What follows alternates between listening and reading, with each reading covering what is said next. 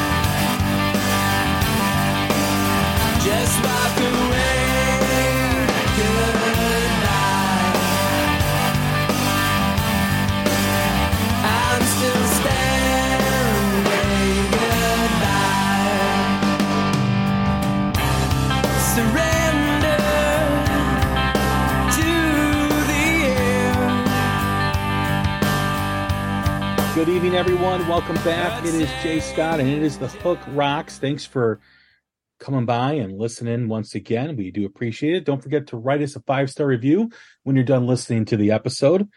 We are part of the Pantheon Podcast Network, a great network of music-related podcasts. So please check out all the great podcasters on that platform. It's all based around music, different types of topics, different types of bands that are covered, types of music that's covered. So there's something for everyone there.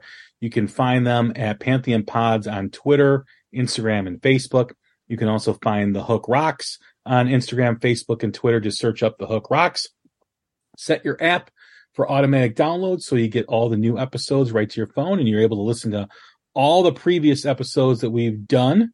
We've had some great episodes recently. We just welcomed Rob into Hood. We just did our live quarterly album review where we discussed the Cheap Trick Legacy album at Budokan. So check out that episode. We also welcomed in Kip Winger, George Lynch. We've had Richie Kotzen on earlier this year. We just had some new bands too as well. A great singer-songwriter from Nashville named Jax Hollow. Great band out of Seattle called Moon Fever. So please check that out. And we celebrated our 4-year anniversary with Nita Strauss. And we're going to continue the celebration with our 500th episode.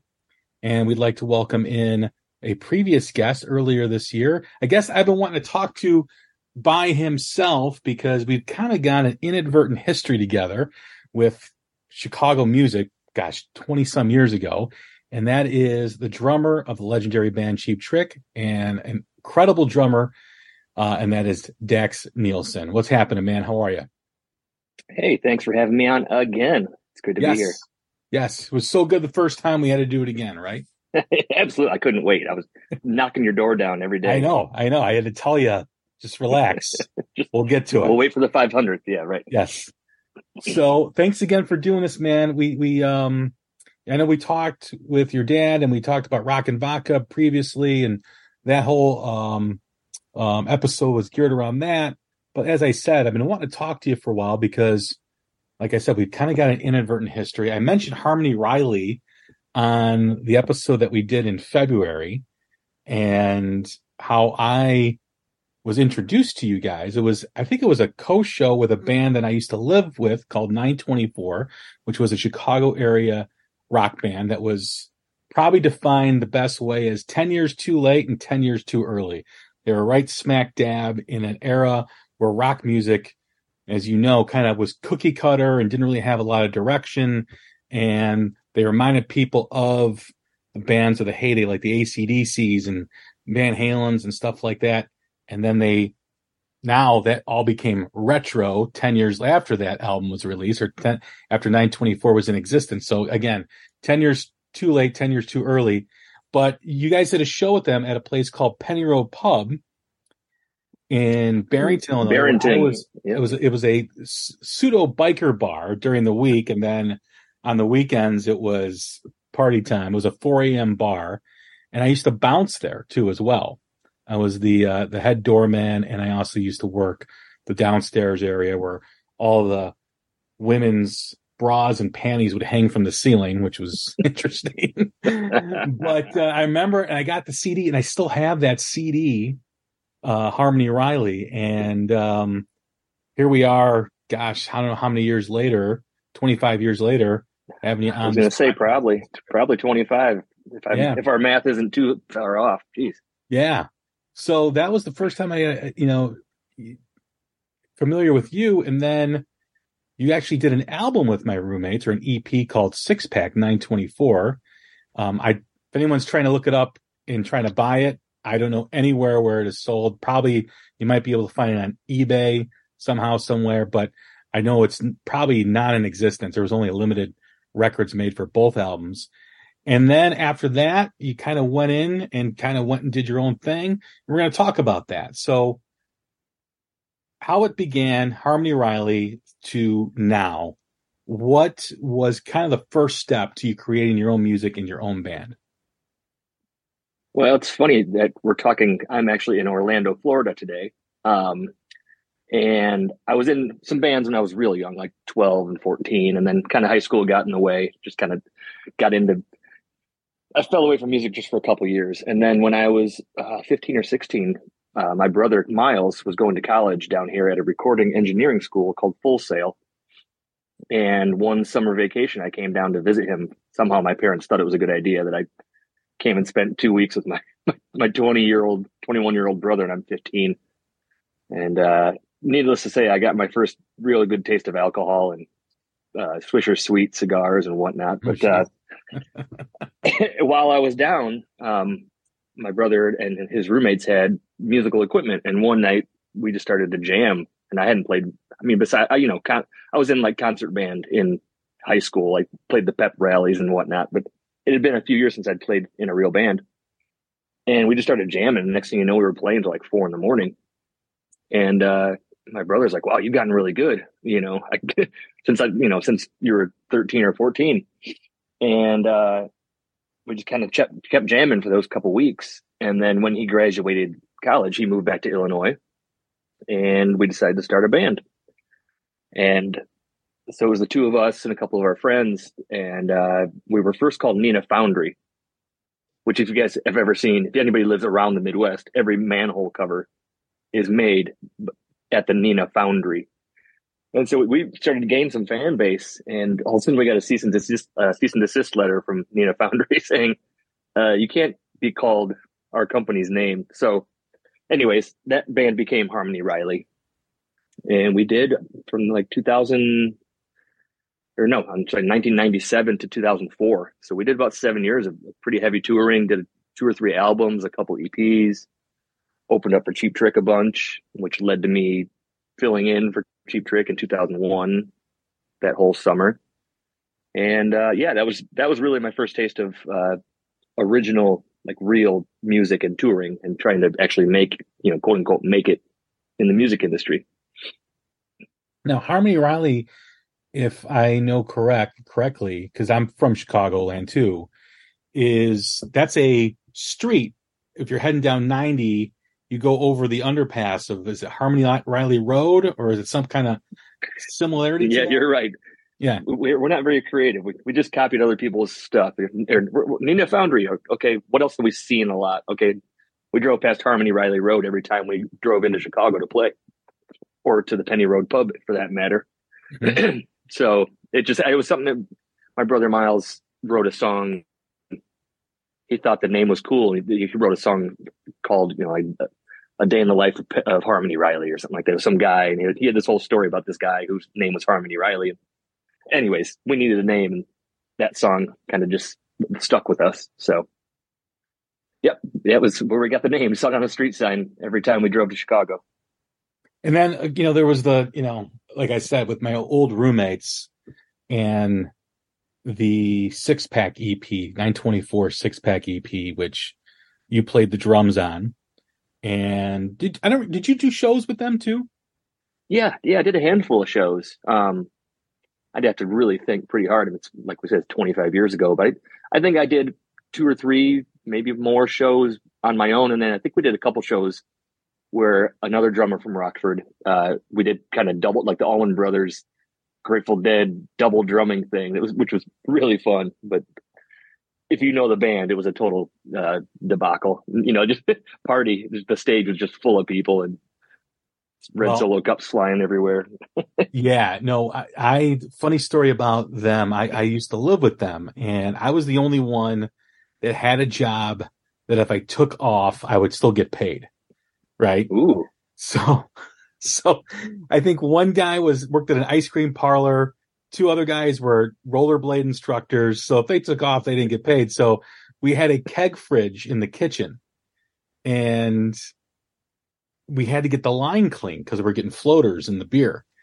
So they're like, you got to stay home because you'll get paid if you stay home, take a sick day. We're going to have someone come out and clean the lines of the beer fridge in the kitchen. I'm like, well, this is important. So I guess, yeah, I'll use a sick day.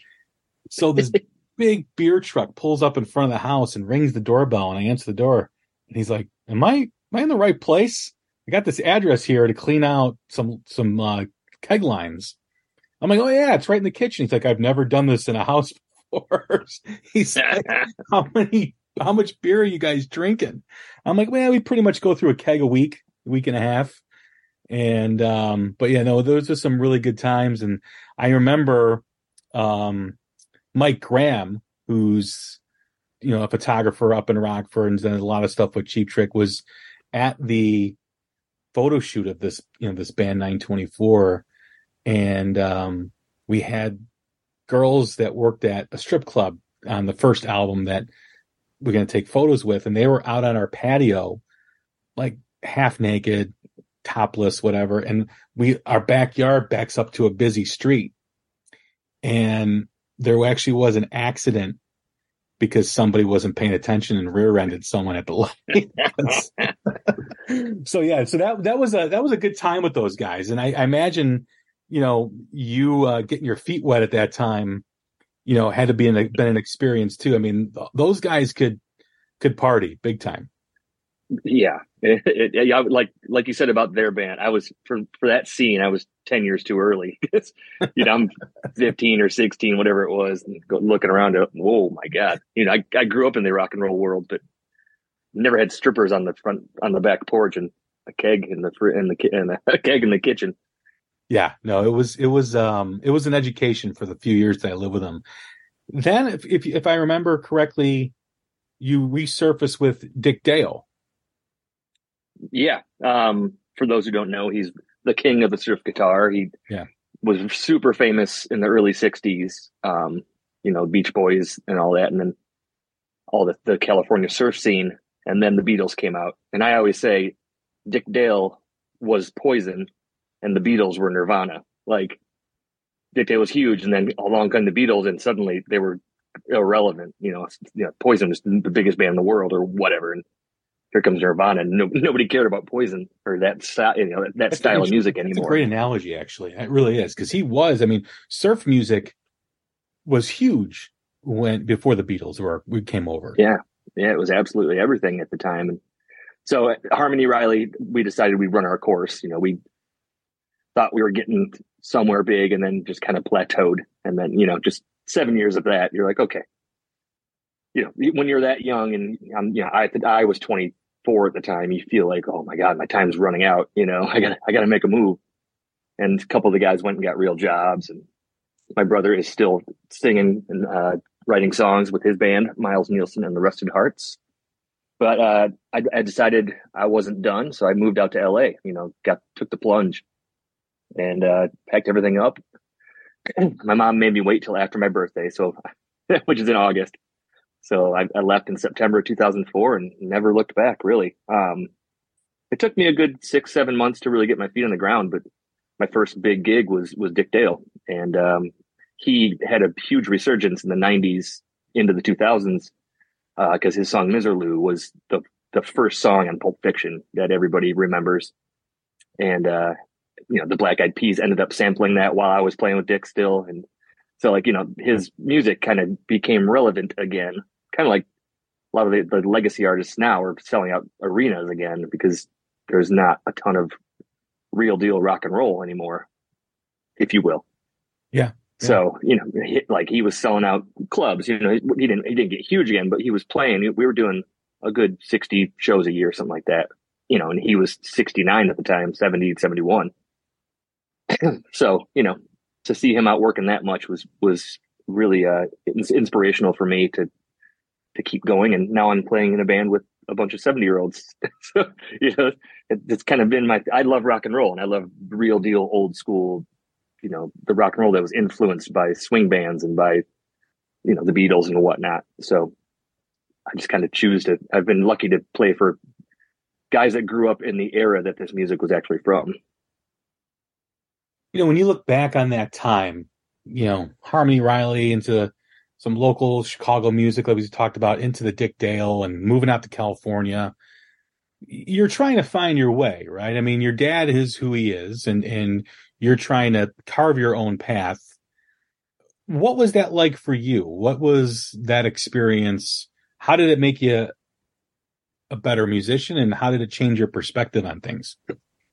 Well, I mean, as anybody knows, there's a million great musicians out in LA, and everybody moves to LA, now Nashville too. But, back in the day, Nashville was just mostly country. But, I was a Nielsen in Rockford, Illinois for 24 years.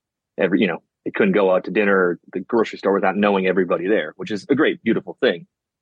But, you move out to LA and nobody cares. One of the first months I was out there, I was at a bar and I'm hanging out with Rod Stewart's daughter and George Harrison's son, Danny. And I'm like, my dad's just Rick Nielsen from Cheap Trick. Like, these guys, their parents are like super famous, So that was really cool, because then you really had to step up your game if you wanted to hang in these circles, with legendary musicians, which, Cheap Trick is, but not George Harrison's kid, So yeah, I mean, and then I had to go on a bunch of cattle calls, like you wait in line, kind of like a audition for actors. You wait and you learn the song and you come in and you sit down in front of total strangers and you play one song and they decide if you're hired or not, kind of thing. And so that really, going from my own band where we wrote and practiced our songs for years to having to be a professional and be, great the first time and know the song back and forward and look the part and all the other stuff that never used to matter. That was a real eye opener. So, I mean, I always grew up playing along with my favorite bands, put the headphones on and play along with whatever, but to learn I went on a bunch of stuff. It was like a 15-year-old Disney girl that, was about to go on her first tour, but we had to support people like that. And it was just, it's nerve wracking. You got to show up and look cool and play great. And they want to like your personality. It was tough. And it wasn't for me. Luckily I found I got the Dick Dale gig, which led into other band situations. But yeah, I mean, if you're going to be out there, you have to be prepared. You have to be well-rounded. You have to know what you want to do. So that was like I said, a real eye opener. And I think I grew a lot in the first year or so of moving out there. What did you learn the most about yourself when you moved out there? Oh, that people liked me. For me, they didn't know who my dad was or what my history was or who my older brothers were. You know what I mean? Just I made my own way out there, and I slept on a futon for 4 years in a house with four other dudes. Like getting $5 hot and ready's from Little Caesars because that's all I could afford. Or go down and get a burrito from the little shack in the parking lot and eat that for 2 meals for $5. I didn't come from a bunch of money, and I didn't, and my dad was never the type to just give us money, or if we needed it, of course, but like there was no allowance or any kind of monthly stipend or anything. It was nothing like that. So, I moved out there, took the big plunge and realized that, I have to work. And I actually got a job for the first 6 months at a music store because that's, at least you're around music. I worked in the drum department and tuning drums for people or cleaning up their hardware. And it just drove you to really realize you got to work hard and be prepared. Do you really want to do this? And I did. Luckily, I did really want. It wasn't like I was going to move back to Illinois and go work at the bank again. So you learn about yourself, and just hard work and dedication to your craft is what is necessary to have longevity in this career.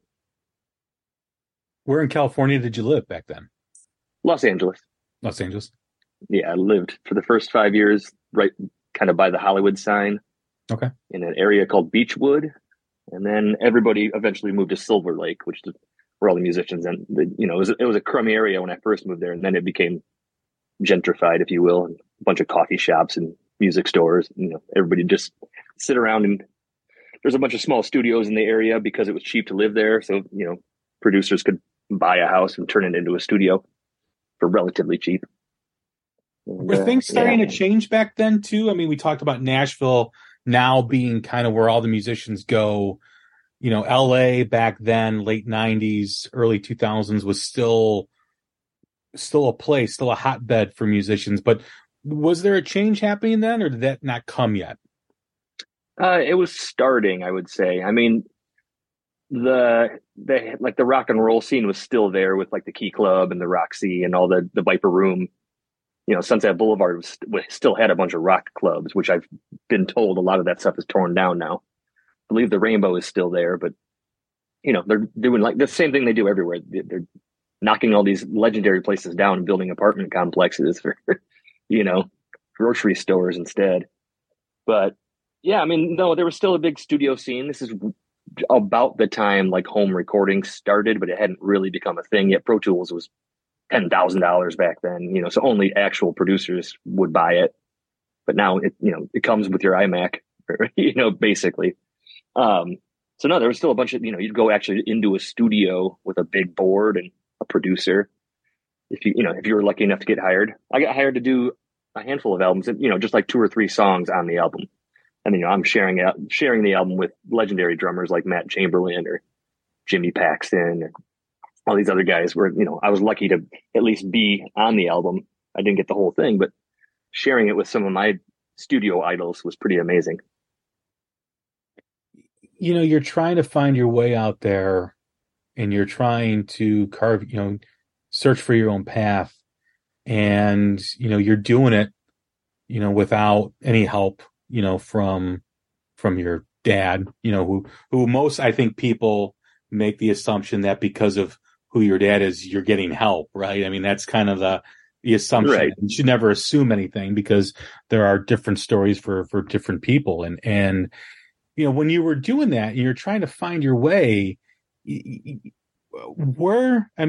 was it for you just taking any gig? Were you selective, or maybe better yet, in the world of rock and roll at that time, did you feel like you didn't know what direction to go to, or did you always have an idea where you wanted to end up?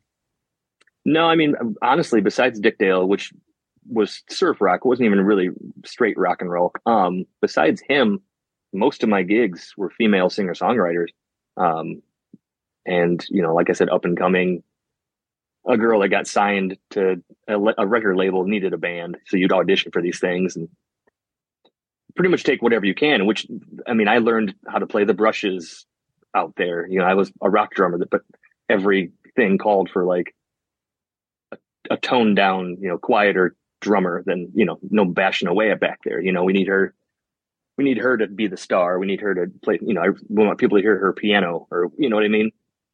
So quickly I'd always kind of worked on that kind of stuff, but it wasn't my forte. But quickly you realize if you're going to get these gigs, okay, I realize I need to buy some brushes. I need to buy some hot rods, which are like thinner drumsticks. It's like a bunch of small sticks tied together, and it just, you've seen them before, I'm sure. But, you know, you had to really learn how to mute your bass drum and put your wallet on the snare to mute it, or, you know, or duct tape the crap out of it so it's not, you know, too loud. It just stuff that was the, you know, the singer songwriter generation out there, at least, you know, which is still kind of going with, you know, bands like Coldplay, which now are way louder, but they started out their acoustic band, you know, and the Lumineers, or what are those guys called? Mumford and Sons. That was kind of like all that stuff was starting to happen, where like the loud and distortion guitar was going away and the muted drums were happening, and you just kind of had to, like, you have to be a chameleon if you're going to keep going, unless you have something that is your one thing you do and stick with, you know, AC/DC never had a ballad, luckily. But as a working musician, you kind of have to, either you say I'm a rock drummer and that's it, or you say I need to learn how to play every style of music just in case I get called for it, you know? Yeah, I remember that period of music. I really enjoyed, you know, the era of like the Pete Yorn and the Ryan Adams and, you know, singer songwriters, and gosh, who else was like Liz Phair and artists like that. I thought that was an interesting era of music because it, you know, it came out of it was spawned out of the grunge era, and it felt like at that time no one really wanted to take ownership of like what rock and roll was going to be after that. And then I think that's what helped the rise of the singer-songwriter, because they made music relatable to people and with what they were singing about. And, you know, and I think that's kind of where that took place, or where that spawned. Absolutely. I think so. I mean, everything has to evolve and change, you know. Yeah. Rock and roll, hair metal was never going to be the thing for 50 years straight. Eventually that even, you know, R&B or blues, that was the biggest thing before rock and roll, and then rock and roll happened, and then, you know, everything has to evolve. You know, music these days is nothing like the music for the 70s or 80s, so kind of have to go with it, unless you're going to be one of those old guys that goes, oh, back in my day music was so much better, which it was, but I would never say yeah, that. It was, but I also think too that there's more of a muffled attempt with rock and roll now. I think you have a lot of great bands that are coming out. They don't get heard because rock radio doesn't exist. And there's really no outlet for it anymore. I mean, MTV was the big giant outlet for rock music for a long time. That doesn't exist. You really have to go find it and search it. And I just think that, you know, the music is not given a chance to kind of be on an equal playing field. And who knows if it is, or people have different opinions as to what is. I tend to think that a lot of the music today is just as good, but it's just not heard. It's just not relevant. Absolutely. There's a lot of great, there's a band called the band Feel. They're out of St. Louis. They opened up for us recently. They were a bunch of young guys, and they were playing real deal rock and roll.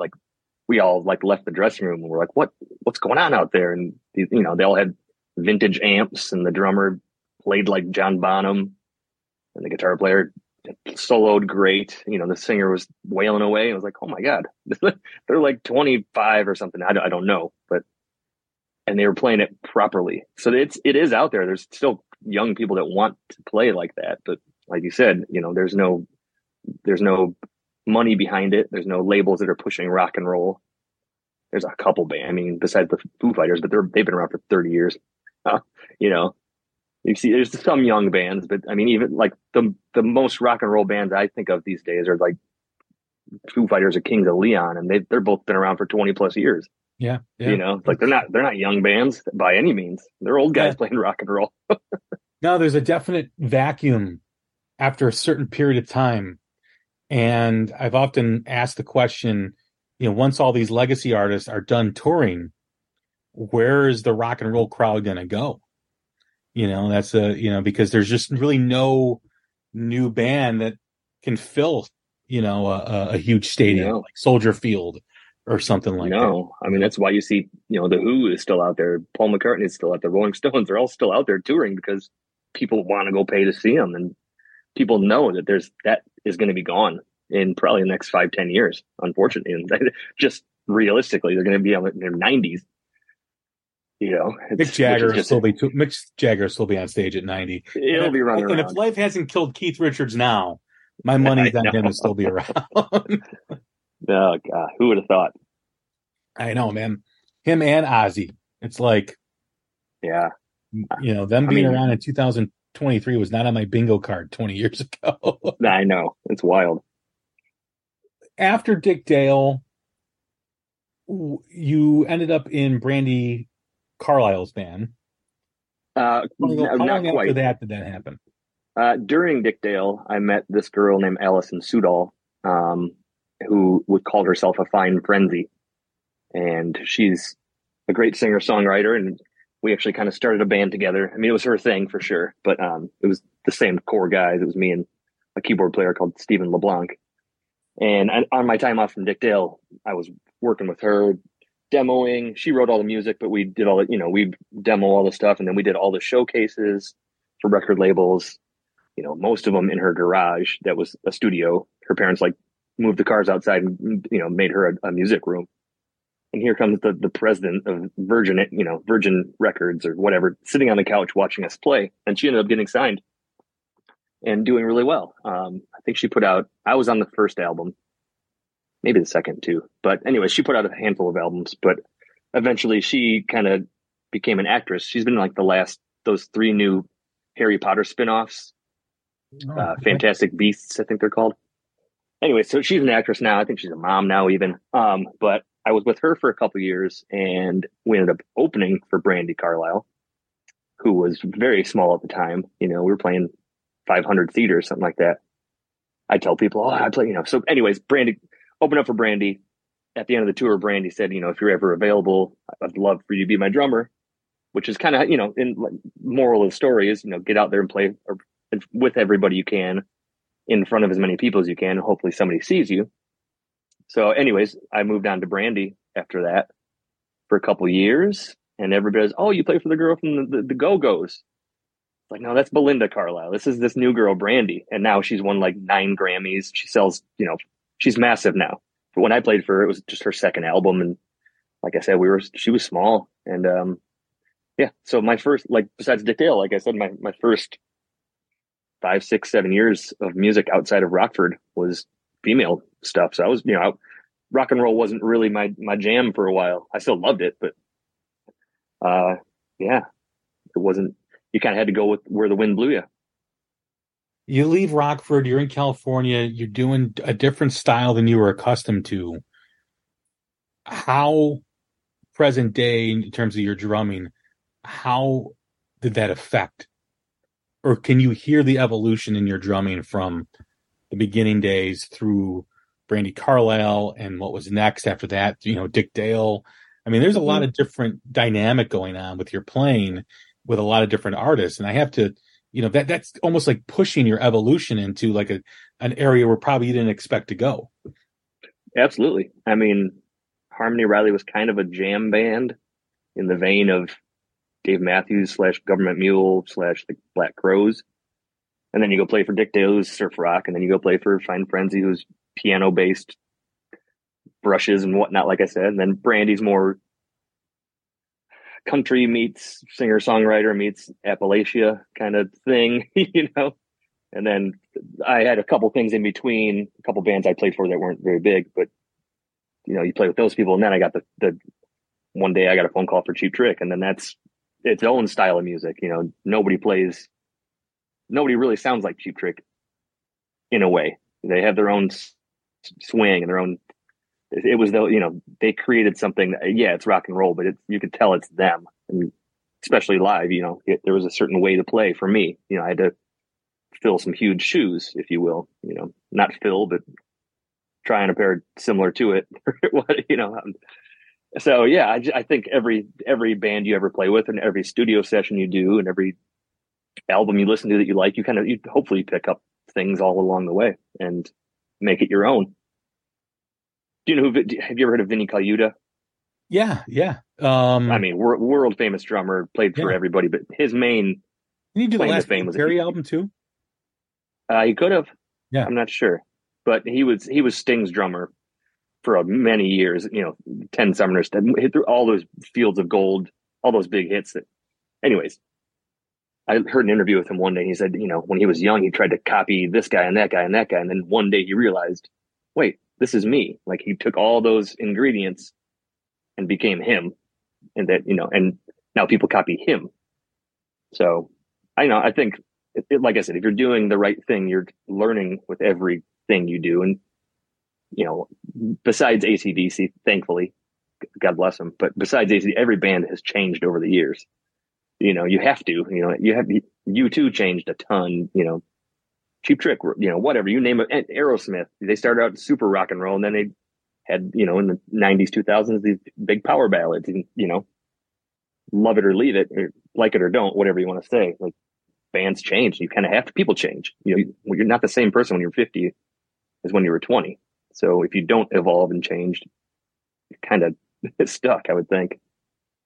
Yeah, I think that's one of the things that audiences and fans have a difficult time with, because I think they want to keep an artist or a band that they love in a box, right? They want them to stay in that box because that's what they know, that's what they love. But like you said, I mean, AC/DC is only one that can repeatedly make the same album and people will love it because it's so awesome. Yeah. But artists really do need that change. I mean, you talk about Led Zeppelin, look at from Led Zeppelin 1 all the way through the Outdoor, a complete change in dynamic. Completely different band. Yeah. When you got the call for Cheap Trick, was there any hesitancy of you pursuing that because of your dad being in the band and you wanting to carve your own path? No, not that at all. I was hesitant because I didn't realize at all that it was going to be a 13-year job for me. Plus, it's over 13 years. I was working with this guy, Corey Chisel, at the time. And this is after Brandy, and I was playing with this guy, Corey Chisel, and my brother was playing bass in the band at the time. And we were getting ready to go to Europe for like 3 weeks. I loved this guy's music. I totally believed in him. He got signed to a label and, made albums and whatnot. So he was from Wisconsin. So he's like kind of an older friend that I'd known for years. He was younger than me by probably 4 or 5 years, which when you're young, that's a big difference. He was a fan of Harmony Riley. So he would come see us play, that young guy that would come see us. And then he became this artist on his own. So anyways, I really believed in him, and he had some major label backing, and we were getting ready to go to tour Europe for 3 weeks. And I got the call for Cheap Trick and had 48 hours to decide. Not even to decide. I had to be there in 48 hours if I said yes. So I made a few phone calls to musician friends and like, should I do this? I believe in Corey, and I'm never going to be the drummer for Cheap Trick. I'm just going to fill in till things, whatever, till things change or whatever. And so no, I didn't think I was becoming the drummer in Cheap Trick. I thought I was hesitant because I don't want to leave this thing that I had going to go for a week or two to to fill in. So I never thought it was going to be 13 plus years is the gist of the story. And so there was but it was never because my dad's in the band or anything like that. I got the chance to play for Cheap Trick, in 2001 for a couple months while Bunny had back surgery. And then that was done till 2010, 9 years later. It was never in my radar that I was going to do it again. I thought it was a one-time thing, just helping out. And here we are. When did you settle in? When did you realize that, all right, this is kind of my... Hello, Pantheon Podcast listeners. Christian Swain here to tell you more about my experience with Raycon earbuds. Our family now has 3 pairs of Raycon earbuds around the house, and my wife just grabbed a pair of the Headphone Pros to replace some headphones from a company that was double the price.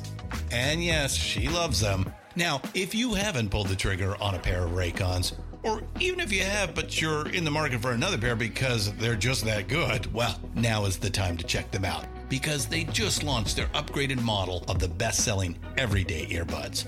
With Raycon's upgraded everyday earbuds, now you also get active noise cancellation, ergonomic design, and multi-point connectivity that lets you pair with 2 devices at once. New quick charge function, 3 customizable sound styles, plus awareness mode. Available in a variety of vibrant new colors to complement any and all skin tones. I even have a pair of earbuds in a cool green color. I have tried just about every earbud known to humankind, and these Raycons are fantastic. Seriously, if you've been wanting to check out Raycons, there truly is no better time. You're going to ask yourself why you didn't check them out sooner, and Raycon offers a 30-day happiness guarantee. So what are you waiting for? Go to buyraycon.com/Pantheon today to get 20% off your Raycon order, plus free shipping. That's right, you'll get 20% off and free shipping at buyraycon.com/Pantheon. buyraycon.com/Pantheon. Hey folks, Stefan Shirazi and Renee Richardson here from the Metallica Report. And we are proud members of the Pantheon podcast family, where the best of music and podcasts unite. We've got something pretty cool for you. We're giving away an exclusive Metallica merch package worth over $250. That's a whole lot of Scary Guys, skulls, M72, and other sought-after Metallica swag. And we've made it easy for you to win. Follow and share the Metallica Report, and you're in the game. Go to pantheonpodcast.com/Metallica, enter your email, and hit that button to be entered to win. And just like that, you're eligible for our monthly exclusive Metallica merch package. And guess what, rockers? You can enter every month, so just do it. And while we love our global brothers and sisters, the lawyers won't let us ship outside the U.S. Gig now. I don't know. I don't know that I really have still. They were around for so long, and I'm here 13 years. Next year will be their 50th anniversary. So I'm in the band 25% of it, which sounds like a lot, but in the, all the young days and all the forming the band and all that stuff, that's way harder than maintaining things. I've built my own bands before, and, you watch these behind the musics with any band, and it's like the interesting stuff is the early years. And then, now Aerosmith's flying around in solid gold jets, and it's like, okay, no, I can change the channel now, but so I mean, I in a humble kind of way, I guess I would say, when I was on my first album with them, that's when it's like, oh, okay, I'm the drummer on this album in this band, so I guess technically I'm the drummer in the band, but it's their band, and I'm happy to be helping out.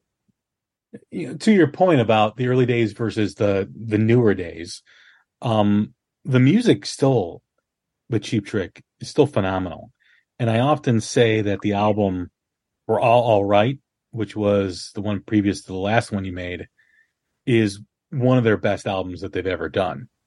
I couldn't agree more. I think I was real proud of that one. That was a fantastic album. Like, I didn't really know what to expect because I didn't really hear anything off of it prior to me listening to it. And I remember driving around in my car, and I'm like, this is a really good fucking album. Like, this is awesome. And I just was playing it for weeks on end. And I talked to our mutual friend in California, Phil, and I said, have you heard the new Cheap Trick? He's like, yeah, it's really good. I'm like, dude, it's phenomenal. This is a great record. And I always, when someone points to Cheap Trick and says, oh, they haven't done anything since Heaven Tonight or whatever, I always say, well, have you heard We're All Right? Because that's a kick-ass album. You got to listen to it. Don't make that assumption until you listen to that album. And yeah, I will go to bat for that record forever. Thank you. Yeah, we're real proud of that one. When you think of where your career has taken you now in Cheap Trick, what other experiences did you have and things that you look back on? Maybe it was a show or a one-off gig where you got the opportunity to play with someone you admired or a band that you admired, prior to getting the Cheap Trick gig, or maybe there was something off to the side with Cheap Trick? There's a band called the Fab Four, which is comprised of Jimmy Vivino, who was Conan O'Brien's guitar player / band leader for a lot of years. Will Lee, who was Dave Letterman's bass player for the entire 35 years of the show, and a few other guys that are great musicians as well. And they do like a Beatles, I wouldn't call it a tribute. I mean, they try to get the gear right. They try to get it all right, make it sound right. They don't dress as them or anything like that. But I got to play with them a few nights to fill in. Their drummer had a heart attack, and his doctor said he could sing still, but they didn't want him playing drums for a while. So those guys called me and trusted me to play with them. And I mean, Will Lee's been on over 1,000 albums as a bass player, guys, and played with Dave Letterman's band for 35 years. Like, this guy is a legend. And for somebody like that to call and say, hey, can you be the drummer for us? It's 37 songs a night, all Beatles.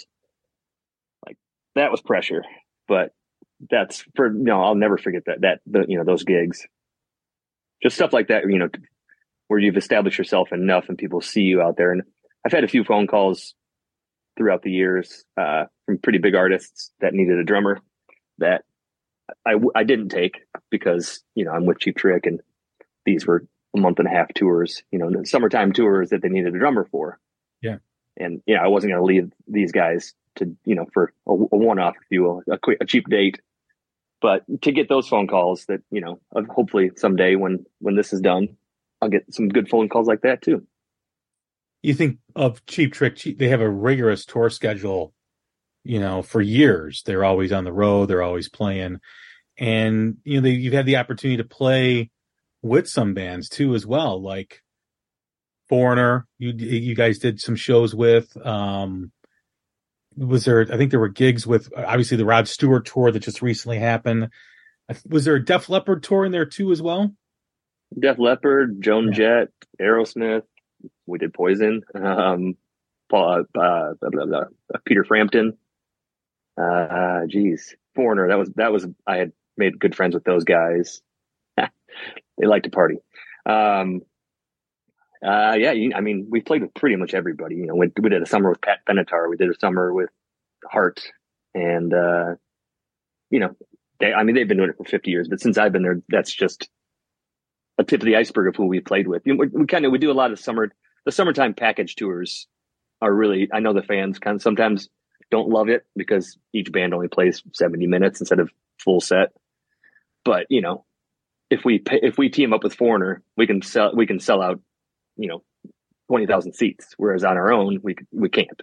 So those summertime tours are great to do, and then we do about 100 shows a year. So it's just a brief part of the year where we do that stuff. But yeah, to be able to share stages with bands like those and get to know those kind of caliber musicians and celebrity, if you will, and I'm hanging out with them, having a drink, or they know my name, I walk in the door, it just, that's really the cool part to, I guess, kind of be considered a peer by these people that I look up to. Well, that had to be, like you just said, you look up to these people. I don't think there's any other, for a musician, or any type of artist, your peer acceptance is so important, because these are the people that live this life every day, and they know who's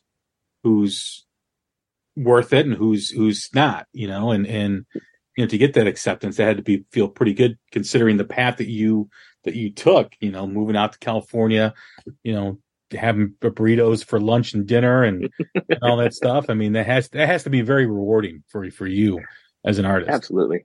Yeah. To think like you said, we've known each other 25 years, still doing it. And it's how I pay my mortgage. And it's how I pay, for my children and my wife to survive. Yeah, I played drums, and if you don't feel lucky, then something's wrong with you. Was there ever amazing? Was there ever a period where you were thinking of another path in life outside of music? Absolutely. I still don't feel like I've made it necessarily. I've done some cool things and I've had a career, but it's a yearly thing of, okay, I'm 35 now. Okay, I'm 40 now. Okay, I'm 43 now. Like, how much longer can I be lucky and do this job, or should I start thinking of other? Like I said, I have kids, and a wife, and a mortgage. I'm happy. I hate to use the word blessed, but I'm blessed that I've been able to support my life and then my wife's life and now my two children's life, to just by doing the thing that I was, I guess, given a talent, and I've somehow parlayed that into a 3-decade career almost. You talked about that jam session with your brother when you went down to Florida at a young age, and you had kind of stepped away from the drums. How did that make you a better musician by stepping away at an early age like that and finding that passion again? I think it was essential. I don't think if that hadn't happened, I probably wouldn't have ever played music professionally again. I wanted to be a dentist or a doctor. I went to college and studied pre-med. I got my gen eds out of the way to do pre-med, and then I dropped out to be a musician, which my parents hated, but they couldn't quite say no, because they saw that I loved it and I had a talent. But yeah, I thought I was gonna be a doctor or a dentist or something.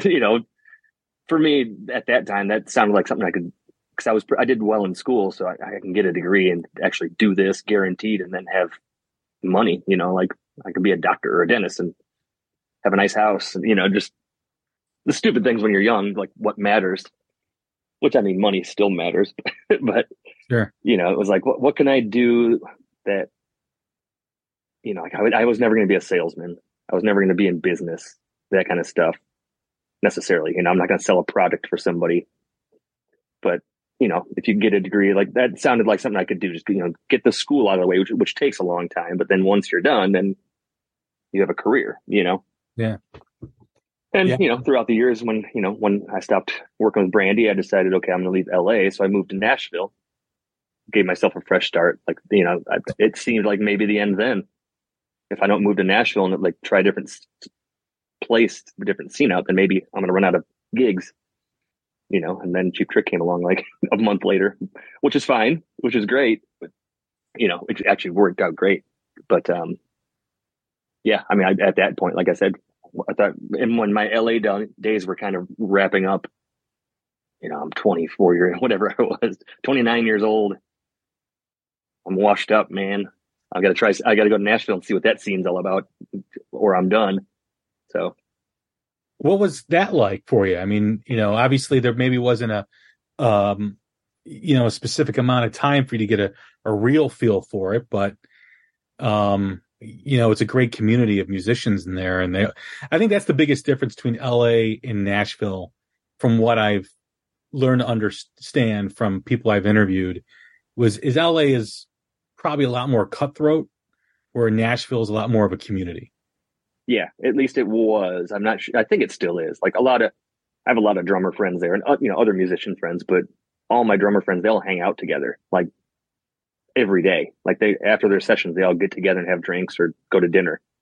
And like if one guy can't do it, they're hey, my buddy is going to step in today. They're all that good, and they're not stepping on each other's toes to get the next buck. It's like, hey, I can't do this. They do a lot of subbing there. Like, hey, I got this one gig this weekend. My buddy Jay is going to step in on drums, whatever.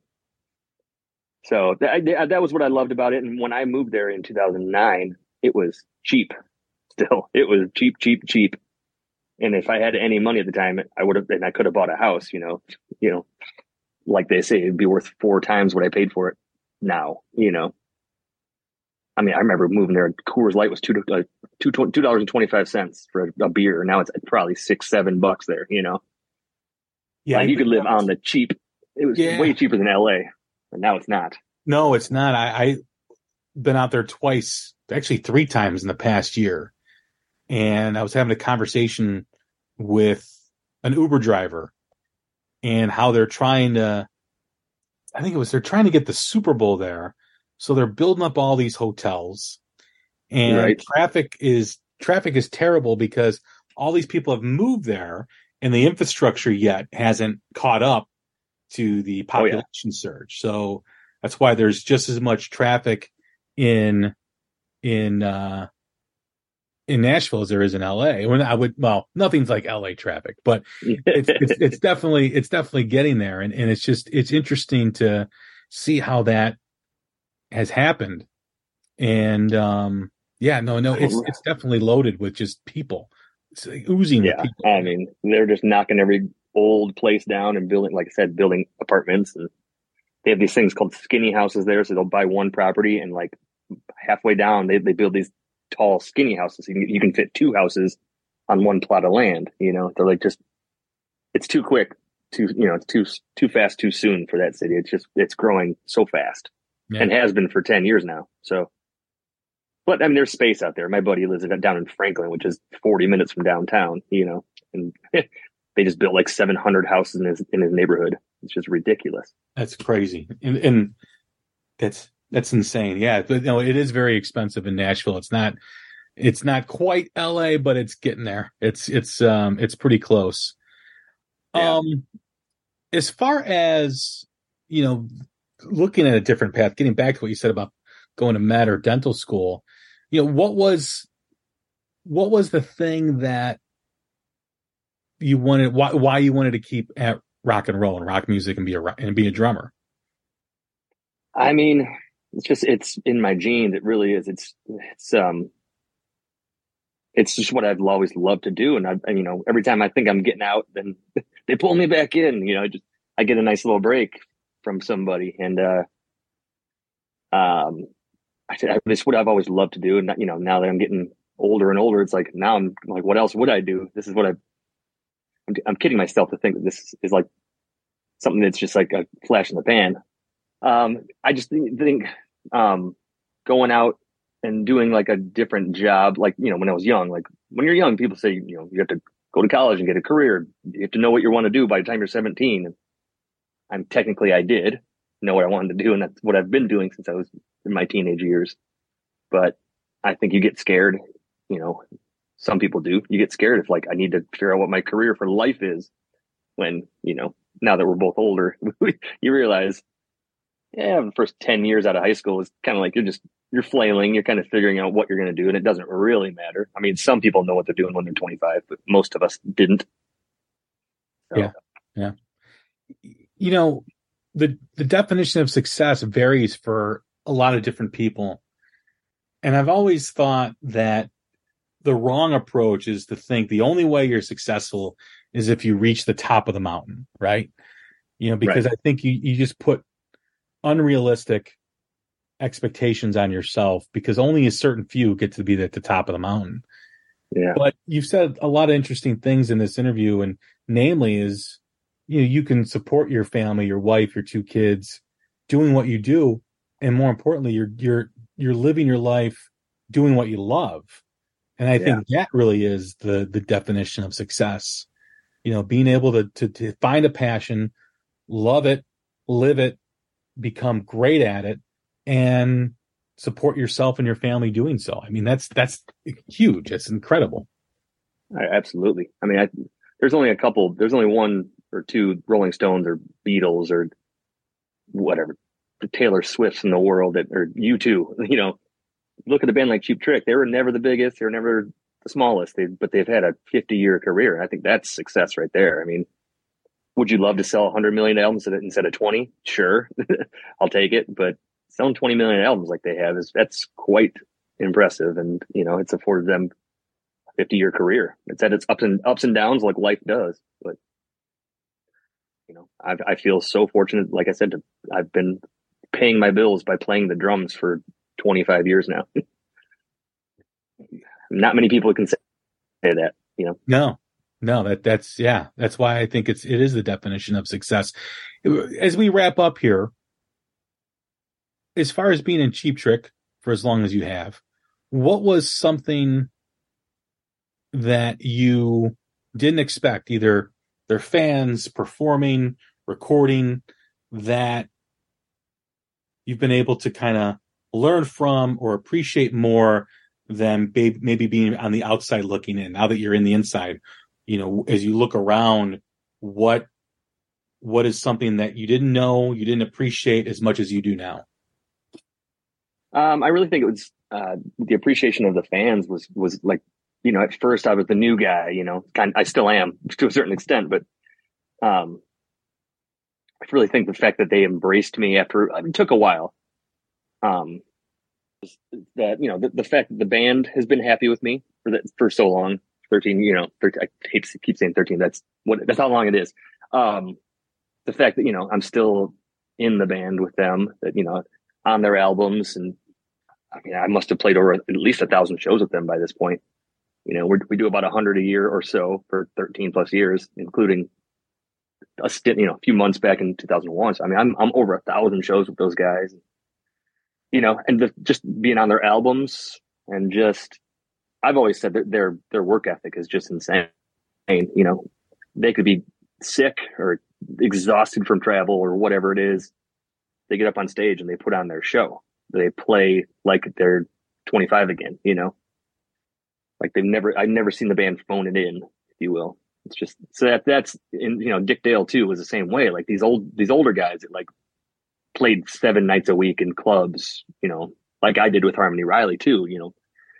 Not every show is going to be great, but you've got to, if it's what you love doing, just get up there and play. That's what you're lucky enough to be doing it. And I really just think, that's not surprising to me because I grew up around these guys, but actually being with them on stage and seeing and knowing what's going on in people's daily lives, or hey, this guy's sick, or man, his foot hurts or something, whatever it would be, then they go up on stage and kick ass for 90 plus minutes, and then get back in the van and go, oh, I feel awful, but the crowd wouldn't know it. And I think it's show business, baby. The show must go on. So I think that's just a good lesson for anybody in life, no matter what you're doing.